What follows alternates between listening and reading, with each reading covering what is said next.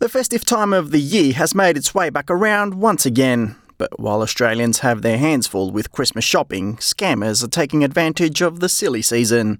Telstra says it's seen a 66% increase in SMS scams compared to the year before.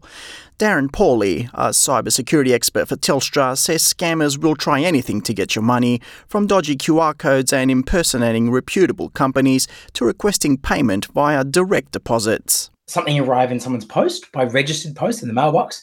That was a letter, and it had a number to call and a URL on there. So it was sort of mixed domains there. You've got post, phone number, and it was a scam. Darren Pauly says fake emails and texts are getting more sophisticated too, as hackers now use artificial intelligence to correct typos and reel in more victims. These are sort of the types of scams that you would see in your inbox or SMS targeting big brands like Telstra, Ozpost, the toll roads. They're always like top of the pops. At the launch of an anti-scam centre in Canberra in 2023, the Australian Consumer and Competition Commission Deputy Katrina Lowe said shopping scams were a lucrative business. Australians are losing billions of dollars every year to scams, and this figure continues to increase.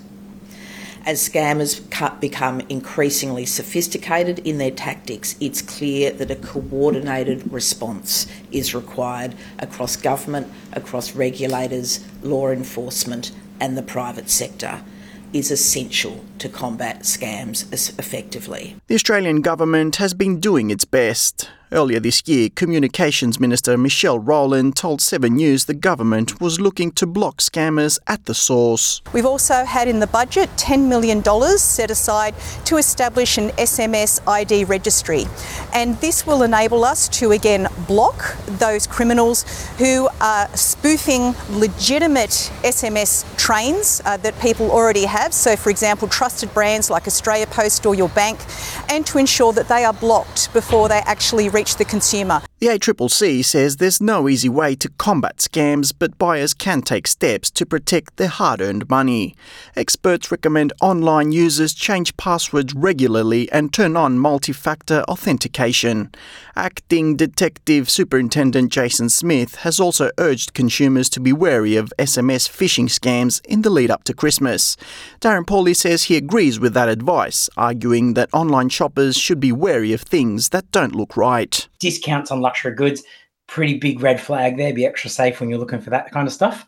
If you're looking to grab a bargain on a secondhand marketplace like I love to do, make sure you are very mindful if you're ever asked to or thinking about paying with direct debit. He says people should stick to using one account for all their payments. So shop online with a credit card, check your terms and conditions with your financial provider, but generally you will get a level of fraud protection with that, within sort of a 30, 60-day period, whatever. It's definitely the way to go. So shop online with a credit card or a service like PayPal or something like that, and then ratchet up your account defences. Alex Anifantis, SBS News.